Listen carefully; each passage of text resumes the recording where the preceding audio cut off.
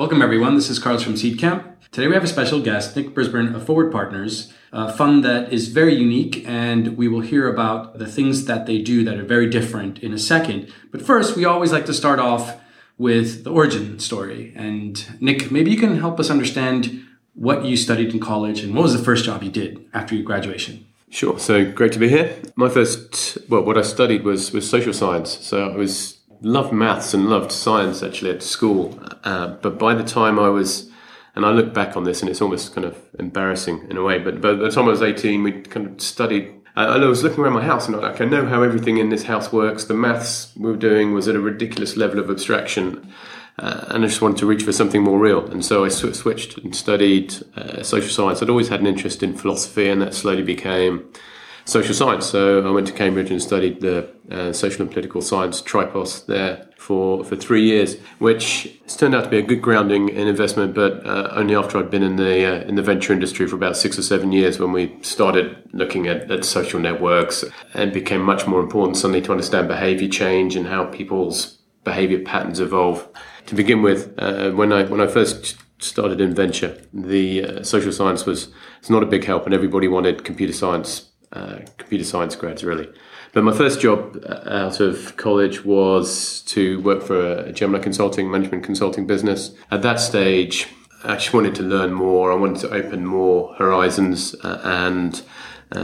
so Gemini was a top 6 global management strategy consulting firm at that point, and I went there, and I think that's a good thing actually for a lot of graduates to consider, not necessarily strategy consulting per se, but to work for a blue chip global organization that can give you a global perspective, give you a lot of deep training in kind of basic stuff like financial statements, strategy, but also in how to conduct yourself professionally, how to run meetings and all that sort of stuff. How long were you there for? Only 2 years. Yeah. Only 2 years. I wanted to visit on what you said earlier regarding social networks. There's a book called Tribes. I don't know if you've had a chance to read it.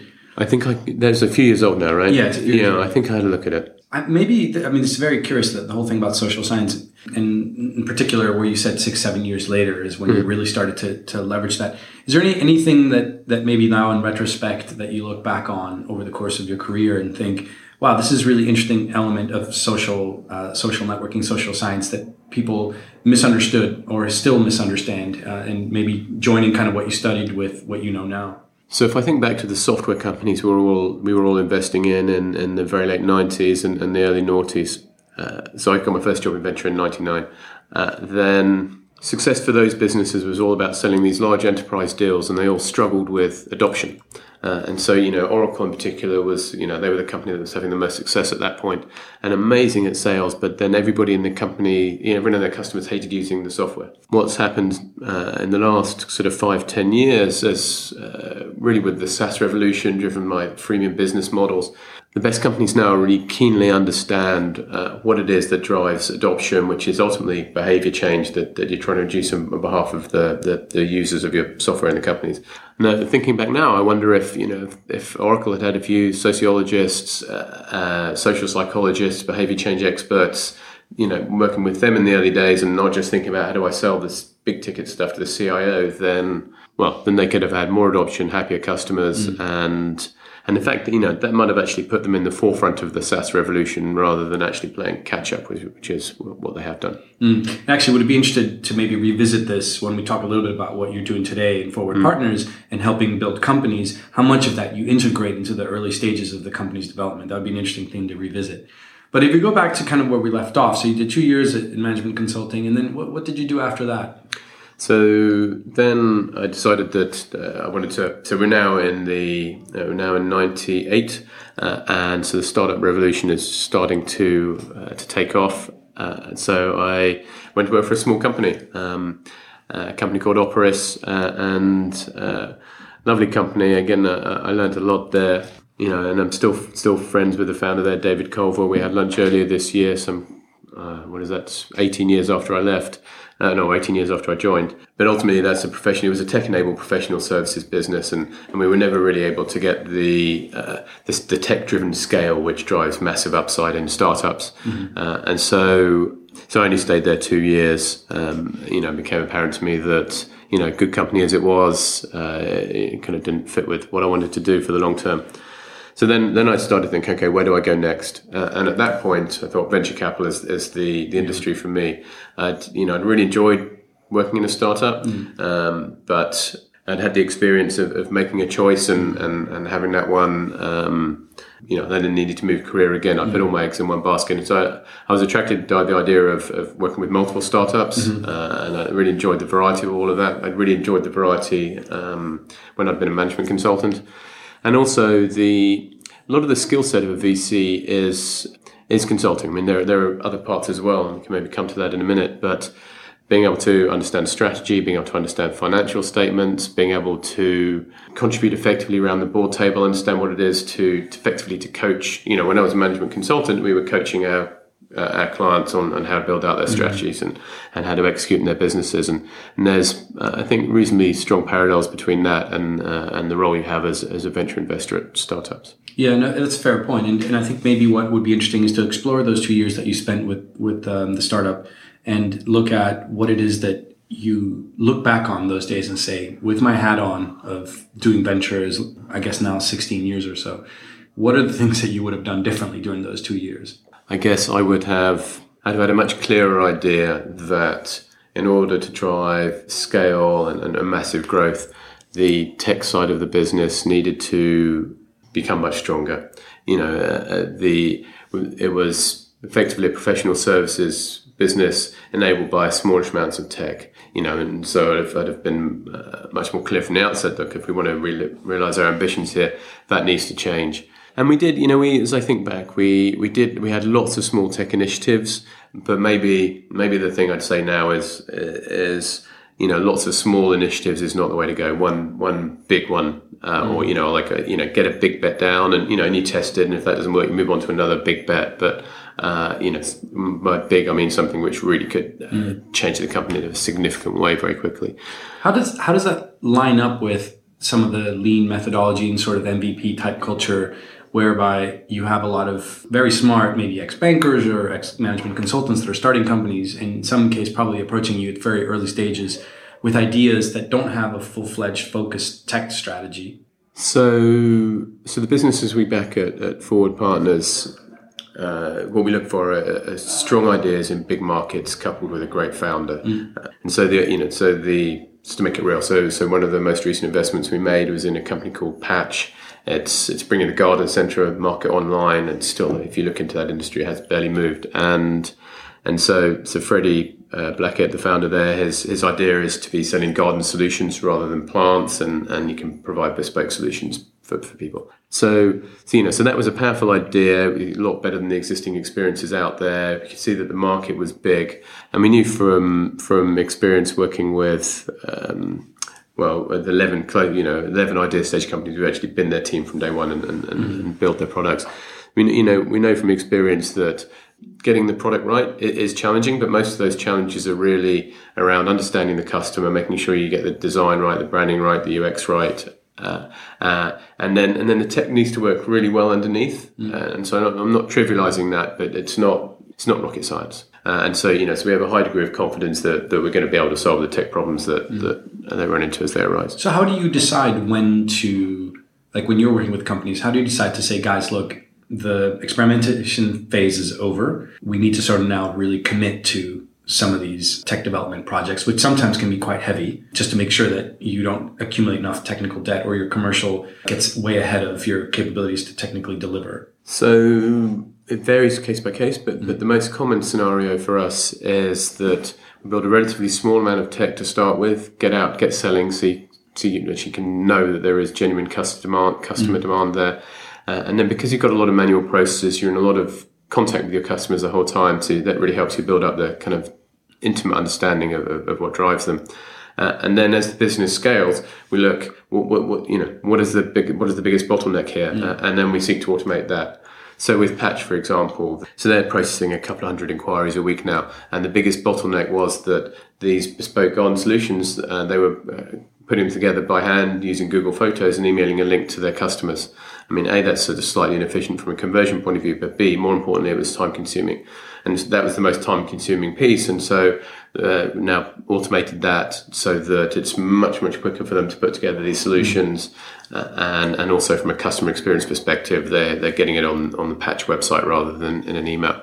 But that's freed up a lot of time in Patch. So maybe we're jumping around a little bit in terms of, the ideas that you picked up now that you're working with Forward, as well as those from like earlier in your career. But you bring up an interesting point regarding 2 or 3 different ideas, and very early stage companies that you probably work with, you have 2 or 3 different customer segments or 2 or 3 different ideas that you're probably coding for, or different UXs. How do you help them with your experience on making those kinds of decisions?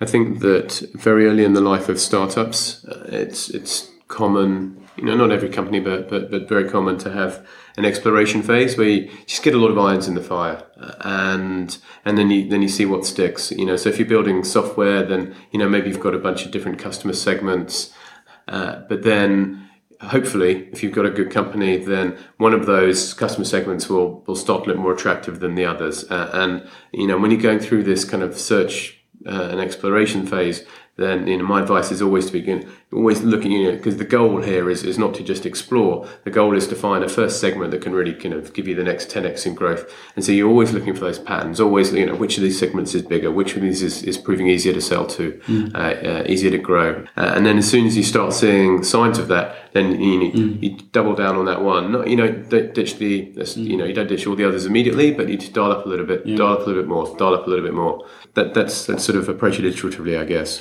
If we go back to where we left off, to your first job in investment, walk us through what that was like and sort of your first year, or the first deals that you did and stories there. So it was late 99. I joined Reuters Venture Capital, and they were throwing a party just after I accepted the offer. They were throwing, this is a crazy bubble story. So they were throwing a party for their 10th IPO. There's only 35 companies in the portfolio, and the public portfolio was worth $1 billion already. It was crazy times, and it was a lot of fun for 4 months. And that's and then the wheels fell off, didn't they, in March 2000. And by the mid-noughties, I was describing my career in venture as 4 months of fun and 5.5 years of pain, as we've been putting the pieces back together. And you remember some of this stuff as well, don't you?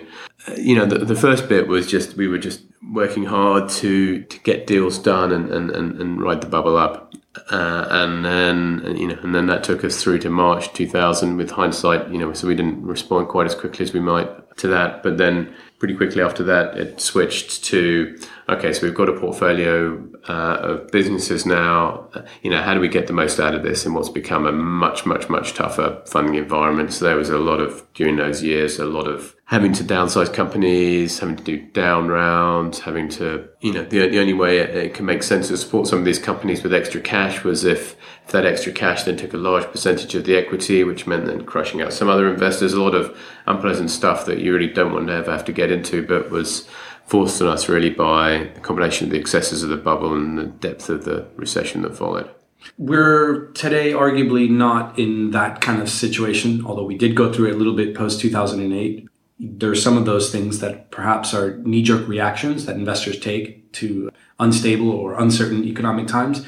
Being that there is a lot of uncertainty right now post-Brexit and all these other things, what do you reckon are the patterns that we might see that might happen and that startups should start preparing to be ready for them?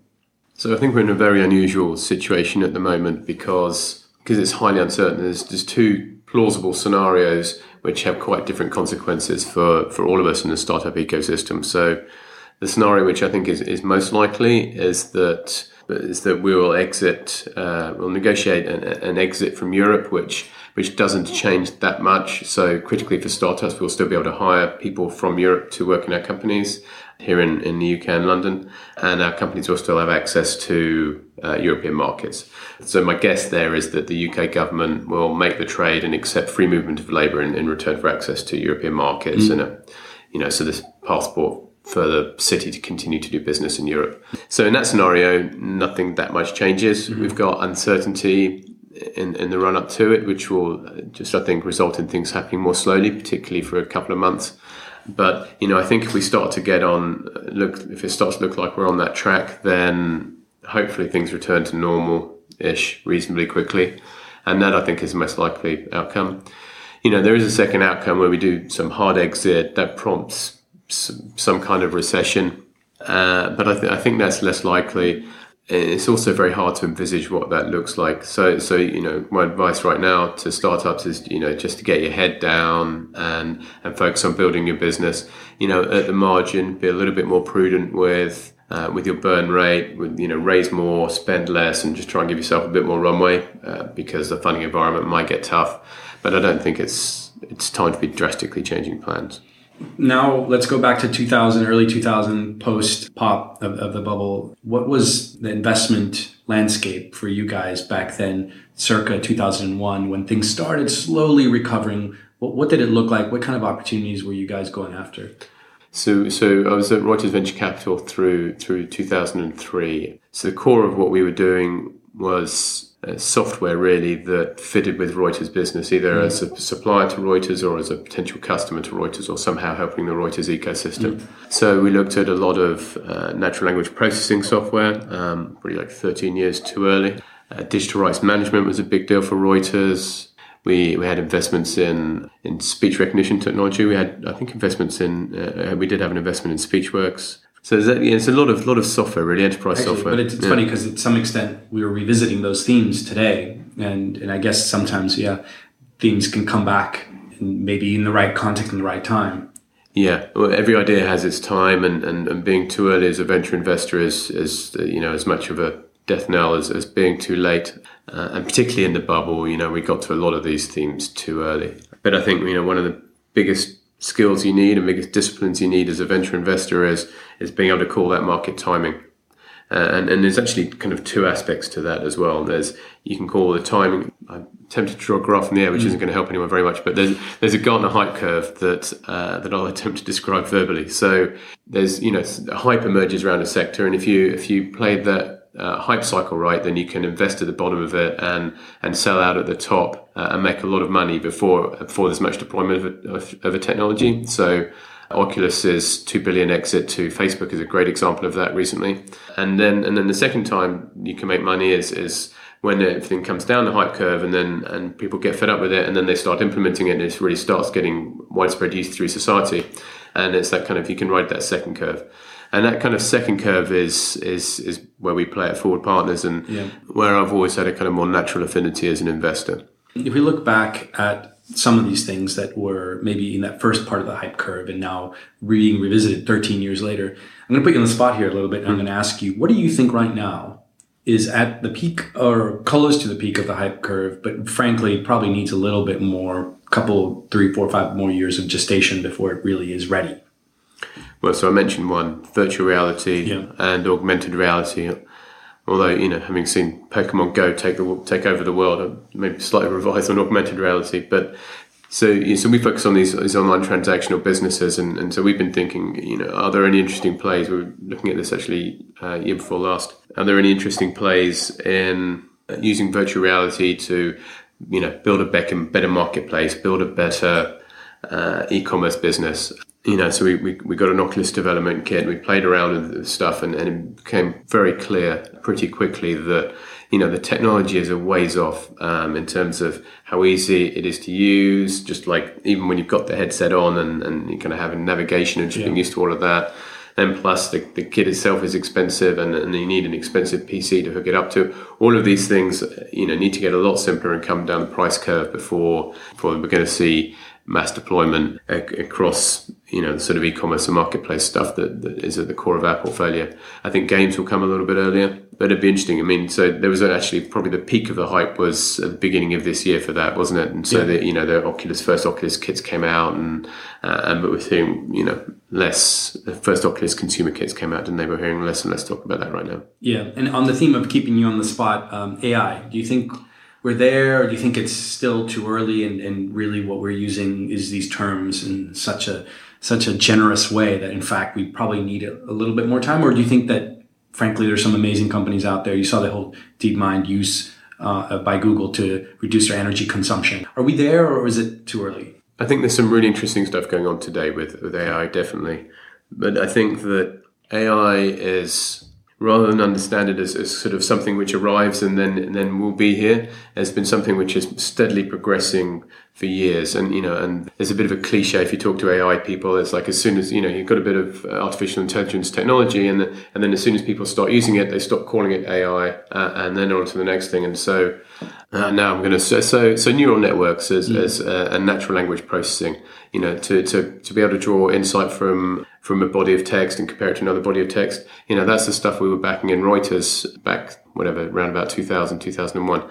And that is a bit of machine learning in there. And that was AI in its day. And also a lot of the kind of companies, particularly in the natural language processing area, coupled these sort of Bayesian net technologies, as they were called at the time, with complex rules engines, and then that was AI. And and nowadays we look at a complex rules engine and we sniff at that, don't we? And we don't really regard that as AI at all anymore. And learning has to be a whole lot deeper. And so I think there's been a kind of steady progression. But I think what's interesting now is that the more recent developments in machine learning have opened up a whole bunch of new use cases at a price point that is enabling a whole bunch of new technologies. It's really quite exciting. Yeah, it is quite exciting. So if we go back to where we left off, you were at Reuters, and then was that when you transitioned over to DFJ, or? So I went from Reuters to what ultimately became Draper Esprit. So when I joined, it was Cazenove Private Equity. We were a third-party institutional venture capital fund, but managed by a team of employees at the investment bank Cazenove. So I joined there at the beginning of 2004. And we spanned that out from Cazenove in 2006 to become, this is quite a long story, so I'll do it quick, to become Esprit Capital Partners. Then we teamed up with DFJ to become DFJ Esprit. I think that was 2007. And then I left there to found Forward Partners in 2013. And then just now in 2016, DFJ Esprit changed its name to Draper Esprit. So I tend to refer to that whole period now as Draper Esprit. Okay, so Draper Esprit and then Forward Partners, and during that time period, which is it's quite big, and you've obviously done a lot of deals. What are the things that have sort of stood out that were like key lessons learned? So a couple of things I'd point to. One, I've been in venture capital since I was 25, and when you build your career as a VC like I have, then and a similar story for you, I guess, isn't it? Then maybe you can tell me afterwards if this happened to you. But what happens is, you arrive and it's all excited and you're meeting loads of companies. You've got partners in the fund who are saying, look at this, and please close this deal for me. And so you're doing a lot of meeting companies and a lot of deal execution. And then after a year or two, you've had some success doing that. And you want to make the next step. And so you say, I want to be on some boards now, please. So then what happened to me, and I think this is pretty common, is they put me on some boards, but not necessarily the best boards in the portfolio. And so then I found myself in a period of having to make these companies work. A lot of spending time coaching CEOs. There was some having to bring in new CEOs and seeing the disruption that can cause. Well, it does cause every time. Sometimes it's absolutely necessary. And, and a couple of examples where we did that and went on to sell companies for a lot of money afterwards. But the big lesson that I took away from that is don't get into that mess in the first place. Really focus on finding entrepreneurs that you believe can, get to the company to the point where it's really demonstrably valuable, and at that point it then becomes much easier to organize a new CEO coming in, founder stepping aside. But if you're having to do any of that stuff when the company is still either small, sub 100 people, or maybe even 200 people, and or not really proven yet from a business model perspective, then it's really challenging. So what happens is that you start to, as an investor, you start to suspect that performance could be better if you had someone else running the company, but you're not sure, so you need to let that run for a little bit, and then most often you start talking with other investors, and that takes a while to convince them, and then you've got to, assuming that you can get the whole company aligned around making a change, then you've got to hire a new CEO. You're looking at a good 6 to 12 months for that. And then there's a 50-50 chance that the new person doesn't work out anyway. And so all of that is you just really want to stay away from it if you can. Yeah. So that was kind of the first lesson. And then the second lesson was, when I was on, and this is a bit embarrassing looking back, but when I was on my first boards, I would sit there and, having met a lot of venture-backed startups and had all this strategy experience and so on, and I would look and I could see lots of ways in which these companies could be better. And so I would, in really genuinely trying to be helpful, but try and help in all these different areas at once. What I learned, and it took me probably 2, 3, 4 years to really kind of internalize this message is not to do that, right? My mantra now is like focus on one thing at a time, to pick the most important thing to focus on with a company that needs change and just focus on that. And if you try and work on too many areas at once, you dilute your message, it's harder to maintain relationships, and it's less effective. In that spirit, it would be probably a good point to talk a little bit about taking those lessons and applying them to starting Forward Partners. When you hear about why founders start anything, there's usually like a series of problems and they want to build a solution for those problems. Would you say that these two problems, the sort of the management, the CEO, and also in terms of focalized assistance from a very capable board or capable advisors, were the foundation for what Forward Partners is today? Or maybe more comprehensively, what are the elements that defined the idea of Forward Partners, and what are the things that you're trying to solve with the creation of Forward Partners? So the really big driver for Forward Partners has been the increasing capital efficiency of startups. As you well know, post open source software, cloud computing, all these SaaS tools on the kind of development side, and post Facebook and Google on the go-to-market side, you just get companies to market for a fraction. Like most of our companies that we back at idea stage get to market for less than 20 grand now. And so it was that change that I could see. It was changing the way startups were being built and has big implications for how startups should be financed. And so that was really the driving force for Forward Partners. And as we've looked at it more and more, it's interesting what's happened. So now that companies can get to market and get a product built and get customers using it for such small amounts of cash, then most investors have responded by saying, okay, I don't want to invest until I can see that product, until I can maybe see some customers using it or even paying for it. So it's all kind of, I want to invest post-product, post some sort of customer traction. Whereas if you go back 10 years, it was, you'd have been doing this at Doughty Hanson occasionally, and others were, not uncommon to put even a couple of £1 million into a seed company that was basically just a founder or founding team and an idea. And you think, okay, if they can build a prototype and get a little bit of customer traction on this £2 million, then they'll get their Series A away. And so, this kind of response by the venture industry in general of effectively taking a bit less risk with their investments has opened up an opportunity at the very earliest stage to invest, pre-product, pre-traction, pre-team even. And that's where we play as Forward Partners. And kind of when we thought about it in some more detail, the thing which stops, which makes it hard for traditional venture funds to invest in startups today, pre-product, pre-traction and so on, is that they typically have only got 1 or 2 people in them. And so you look at the company and say, oh, okay, so I could give you some money, but who's gonna do everything, right? Who's gonna build the website or the app? Who's gonna find the customers? Who's gonna do the design? And because those people aren't there, then it's hard. You can't get enough confidence that they're going to progress fast and be able to raise another round at a big up, an increased share price before they run out of cash. So whereas from a Forward Partners perspective, so I'm now jumping the gun and getting to Forward Partners, but we have a team of people who is there to help our founders do those things. And so, we can have confidence that they're going to be able to build their sites, find customers, have great design, and generally progress very fast because the founder very much in control, but he's using our team to execute very fast. Yeah. Maybe this is a bit of a controversial question, but if I take what you've laid out as the thesis why a founder might want to work with you, partially because there's these really experienced team within Forward that can help me get that traction through their time, is there a counter argument to be made that perhaps it might create a false sense of teamwork and capability, where as soon as I need to go out and hire those roles that Forward has provided me, I have all of a sudden find myself in a vacuum trying to find those roles and having them meld with the company culture that I had created with the team within Forward Partners? So we're super careful that doesn't happen. So our team kind of works extensively with the founders, really only for the first 6 months. So the companies we back at idea stage can work with us in our offices for a whole year, and they do work with our team for that whole year. But the vast bulk of that time, the time they have from our team, is in the first 6 months, and then we help them hire their own team. And it's absolutely critical to be entirely using your own team when you go on to raise the next round, because no one's going to give a Forward Partners company money to continue to grow if they're still dependent on our team, because our team's off to focus on the next investment. So we manage that cycle very carefully, and we're very upfront about that with the founders at the point when we invest. Also, the founders, they view us as a really helpful way of getting started quickly, and it's much easier to hire into your company once it's up and running, and you've kind of decided your tech stack and your design ethos.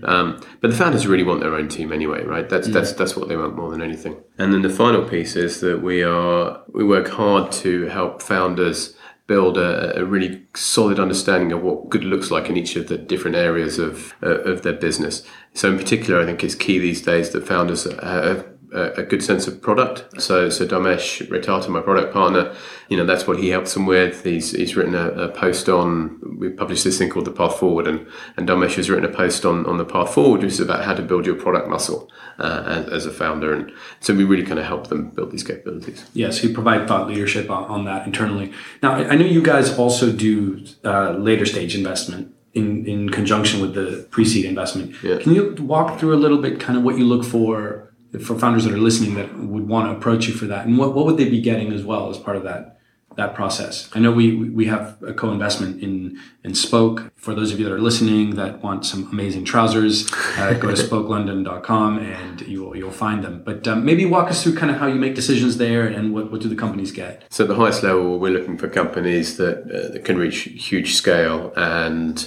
where our shares can return our fund. When we sell our shares, the amount we get back will return our fund or a multiple of it. And so we're looking for ambitious entrepreneurs in big markets with an idea that will enable them to build a business that will ultimately throw off a lot of profits at scale. And that kind of focus on fundamentals is very important in the markets that we focus on. And so that's at the highest level. When we kind of, in a bit more detail, most of our seed investments are a post-product. So we can see that, the customer demand is validated, and they're a year away from Series A. So typically they've got one thing missing from the Series A story. Maybe they're growing fast enough, but they just don't have enough scale yet. Or maybe the margins, need to improve over the next 12 months. We believe that will happen. Quite common, actually, is that customer acquisition costs. This was a bit the case with Spoke when we first invested. Yeah. Customer acquisition costs were still high. They were on a downward trend, and so our bet as an investor in that business was that they would come down far enough in order for them to be able to raise their Series A year later, which indeed is what happened. One of the things that we like to end on is any recommendations for book that you think would be beneficial for the community. The book that I recommend the most to founders is a book called Talking with Humans by Giff Constable, and it's about how to do good customer development. So I think there's an emerging science now, and I use that word science deliberately, about understanding customer needs and their emotional hot buttons. And there's some relatively simple techniques about asking open questions and focusing on people's history rather than getting them to predict what they might do in the future, that can elicit a really deep understanding of customers, which helps founders to build the right product first time. And so principles which we have imbibed really at Forward Partners, and I think one of the areas that we're great at is spotting which products are going to resonate emotionally, and when we're working at idea stage, helping founders to get that right in their first product. Anyway, and so Giff Constable's Talking with Humans is the best book to read for that, and it's quite short as well. Well, thanks for the recommendation, and thanks for joining us, Nick. My pleasure. Bye, guys.